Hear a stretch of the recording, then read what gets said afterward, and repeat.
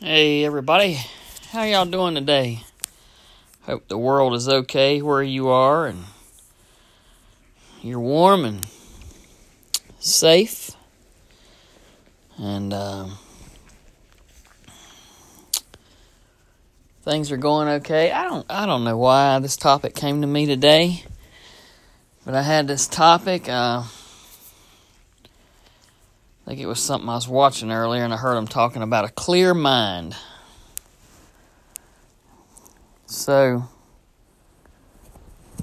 should we how to have a clear mind? Do we have a clear mind?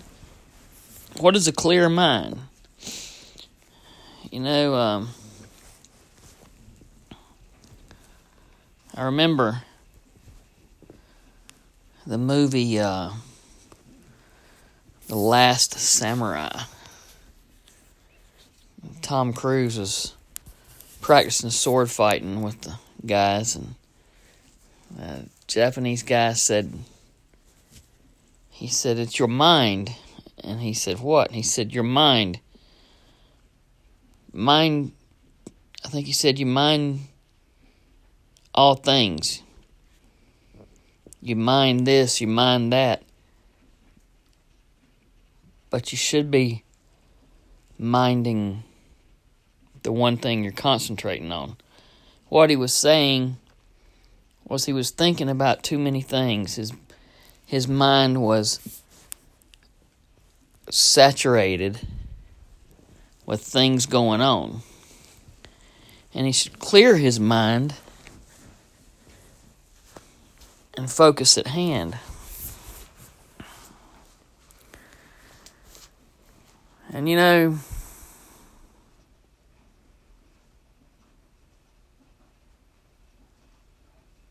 we should all be doing minding all things. And why? What's different today than any other day? Oh, well, I flipped through the Google. I clicked our mind and Bible, and it had a lot of verses, but these things stuck out to me. 1 Peter 4, 7 through 9, but the end of all things is at hand. Therefore, be serious and watchful in your prayers. And above all things, have fervent love for one another. For love will cover a multitude of sins. Be hospitable to one another without grumbling. You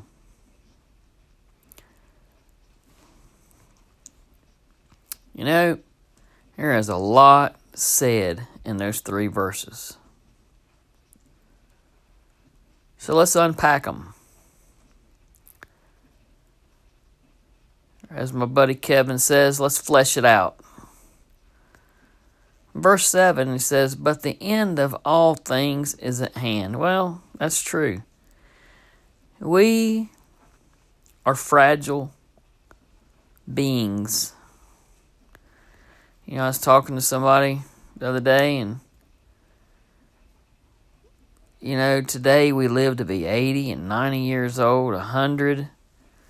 But you know, just several 500, 600, 700 years ago, they didn't live to be 40 or 50 years old.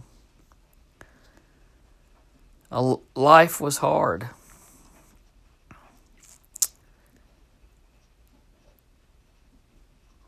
But the end can come at any moment. Any moment. You know, after my wife died, I had some heart issues, and was some stuff, some medicine causing high heart rates and stuff. And once they figured it out, it was okay. But I went to the doctor, and he checked me all out, and stress tests and all that stuff. And He said, everything looks good. He said, but I'm going to tell you something. He said, I'm a doctor. I'm not God. He said, I can give you a clean bill of health right here in this office. Everything sounds good. Charts check out. He said, and you can walk out the door and fall dead in the parking lot. He said, when God calls you home, He calls you home. But we live like the alarm clock will go off tomorrow. We make plans for the next day and the next week and the next year. In reality, we're not guaranteed the next heartbeat, the next blink of an eye, our next breath. So it says, therefore, be serious and watchful in your prayers. Are you serious in your prayers? Do you pray for material things, or do you even pray at all? Or do you do like some friends I have that you go out to eat with them and you see them praying because you're praying, or they go through the movement because it's what they've been taught to do, but they have no relationship with the Lord? Do you pray in the morning or at night or both? Do you pray for your friends and your loved ones and your family, your children, your parents? And when somebody says, I got a friend who's having issues, medical issues, a kidney, a heart, a cancer, a COVID, and they need prayers, and you click on Facebook, because Facebook's where it's all at, that's it right there. You click that prayer emoji that you're praying for them, but do you pray for them? Do you take the moment right then to pray for them, or do you keep a list, or do you just click on the button and go through the motion? It says, be serious and watchful in your prayers. We should watch for things, watch for people, watch for events. I'm telling you, you get serious in your prayers and in your prayer walk with God, your prayer life,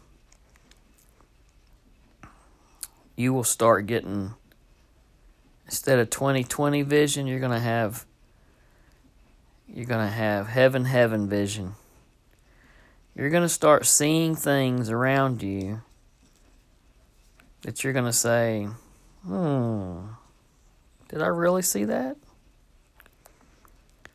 Instead of saying, oh, that was a coincidence, you're going to think, man, if that hadn't happened to me to slow me down, I might have been that car flipped over in that river from sliding with the ice. Or that cow could have walked out in front of my car in the dark and I could have hit it. Or I could have been in that store or that airplane or that train or whatever.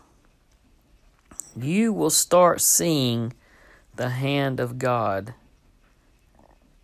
as it is involved in your life.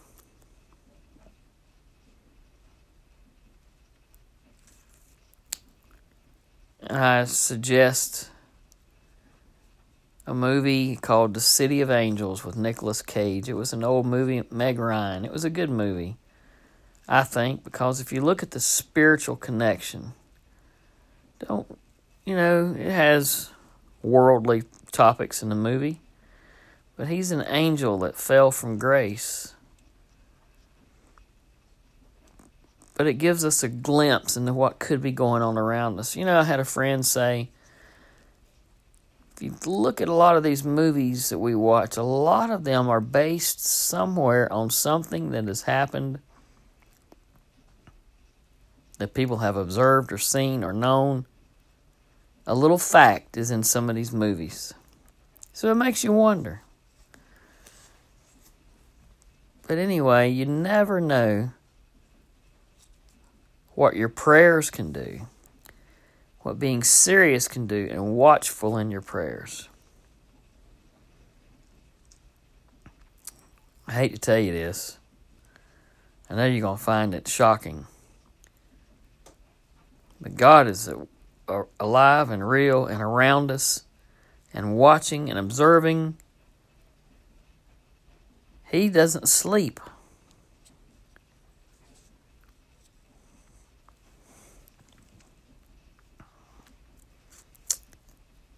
You know, it's just shatters my mind. I'd love to sit and tell you the things that I've seen and observed prior to and after my wife's death. The angels, I call them angels, that were in our life and our path, that are unexplainable.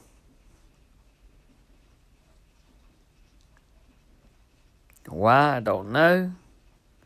Maybe to come and prepare her for what was going to happen, or to check us out, to prepare me for what was going to happen. I don't know.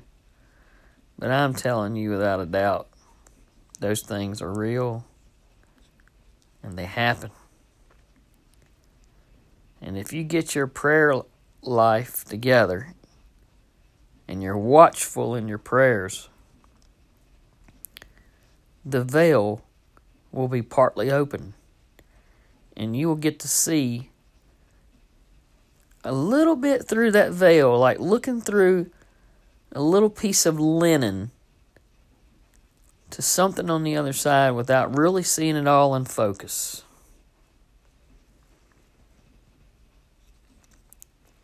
Just trust me on that.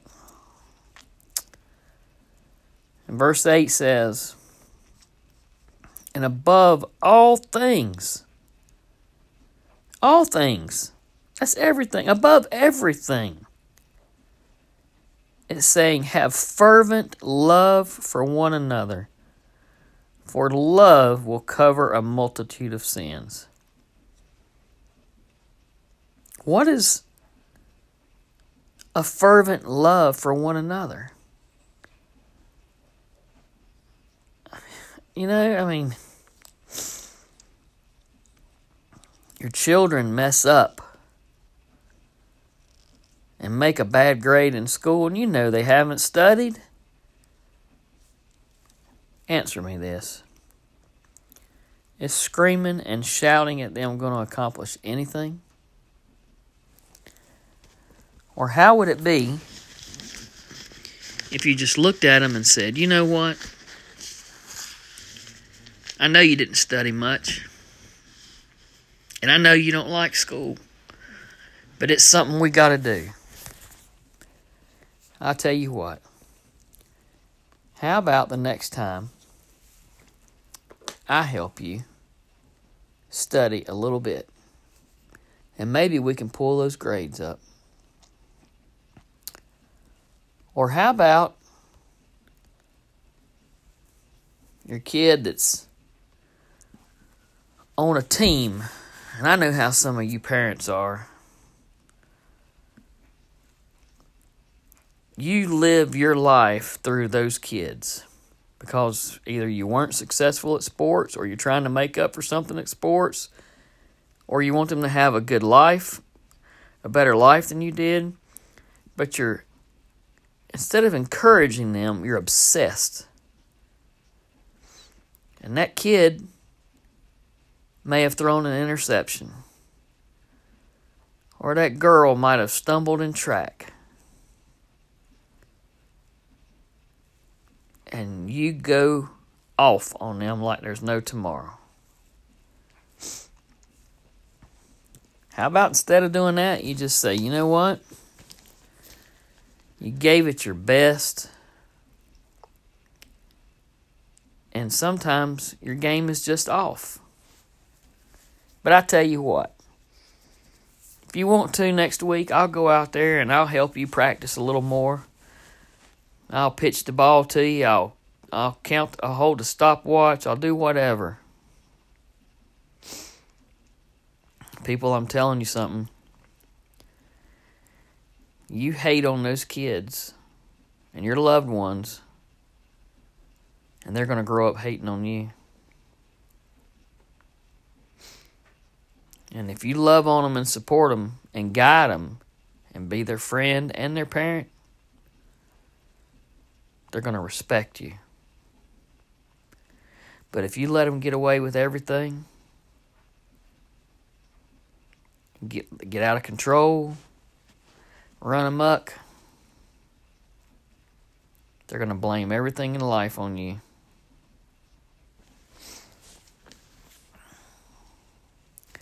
Your wife, your spouse, husband, whatever. You come home and she says, "Honey, I'm sorry. I burnt the steaks." You say, "That's okay, honey. You know what? Maybe we just need to go out tonight. Come on, let's go." Or he comes home and says, "I had a bad day at work, honey, and I forgot to pick up those things that you needed." You say, "It's okay, dear. Let's go do it together. It'll give us some time to spend together." Because I'm telling you, I know from experience, you can wake up beside of an angel one morning, and you can go to bed beside a cold pillow that night. Nothing is guaranteed except death. In verse 9, the last one. Oh, by the way, I looked up fervent while I was talking. It says, have a fervent love for one another. That means a passionate intensity. Hot, burning, or glowing. How about that? If you have that kind of love for each other, what can go wrong? So verse 9, last one. Be hospitable to one another without grumbling. Without grumbling. You know what? What does that say? Be hospitable to one another without grumbling. It doesn't say return tit for tat. It doesn't say, well, fine, I'm happy with it. Or whatever. Or sure, it's your day. What, it'll be fine. Whatever you want to do. No, be hospitable without grumbling. Somebody tells you to do something, you don't like it? Yes, sir. Yes, ma'am. Yes, mom. Yes, dad. And do it with a smile.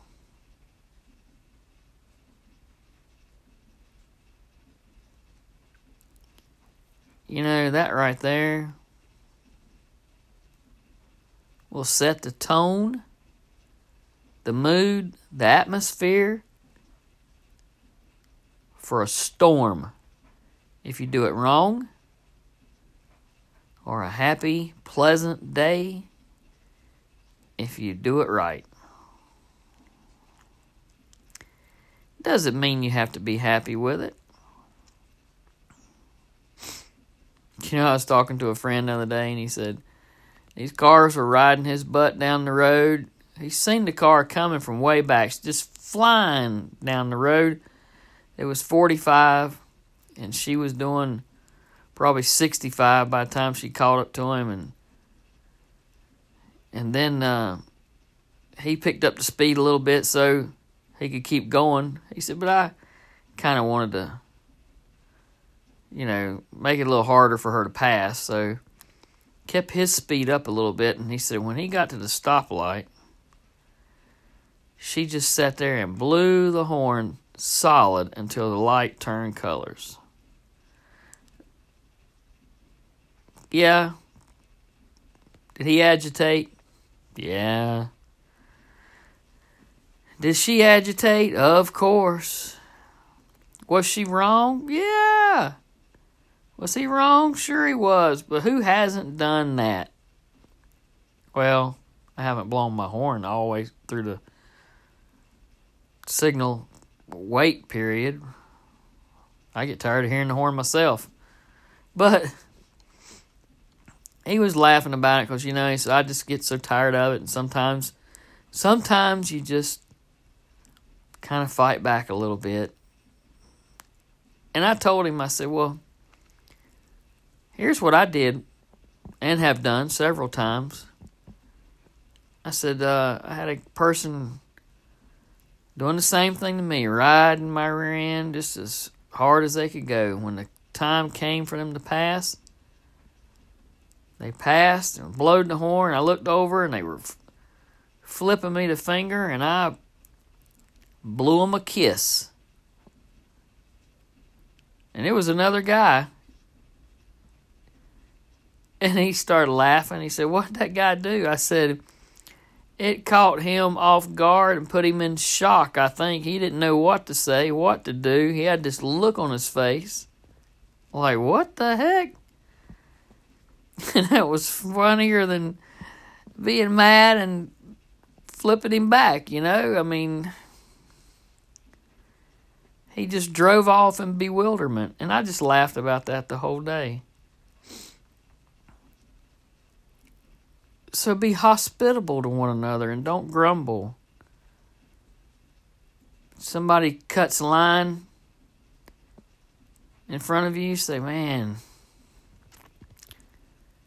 glad you got to the head of the line. It must be tough, whatever your emergency you're facing, and let them go. Don't grumble. Grumbling causes fights. Fights cause blood pressure, anger, and pain. And it is not a fervent love for one another to grumble and fight. It's not a long set of verses. It's just 3. I'll read them again. But the end of all things is at hand. Therefore be serious and watchful in your prayers. And above all things have fervent love for one another, for love will cover a multitude of sins. Be hospitable to one another and without grumbling. Make that 3 rules to live by. And this is Pastor Chip. God bless you. I hope everyone is safe, and I hope you have a great day and a safe weekend.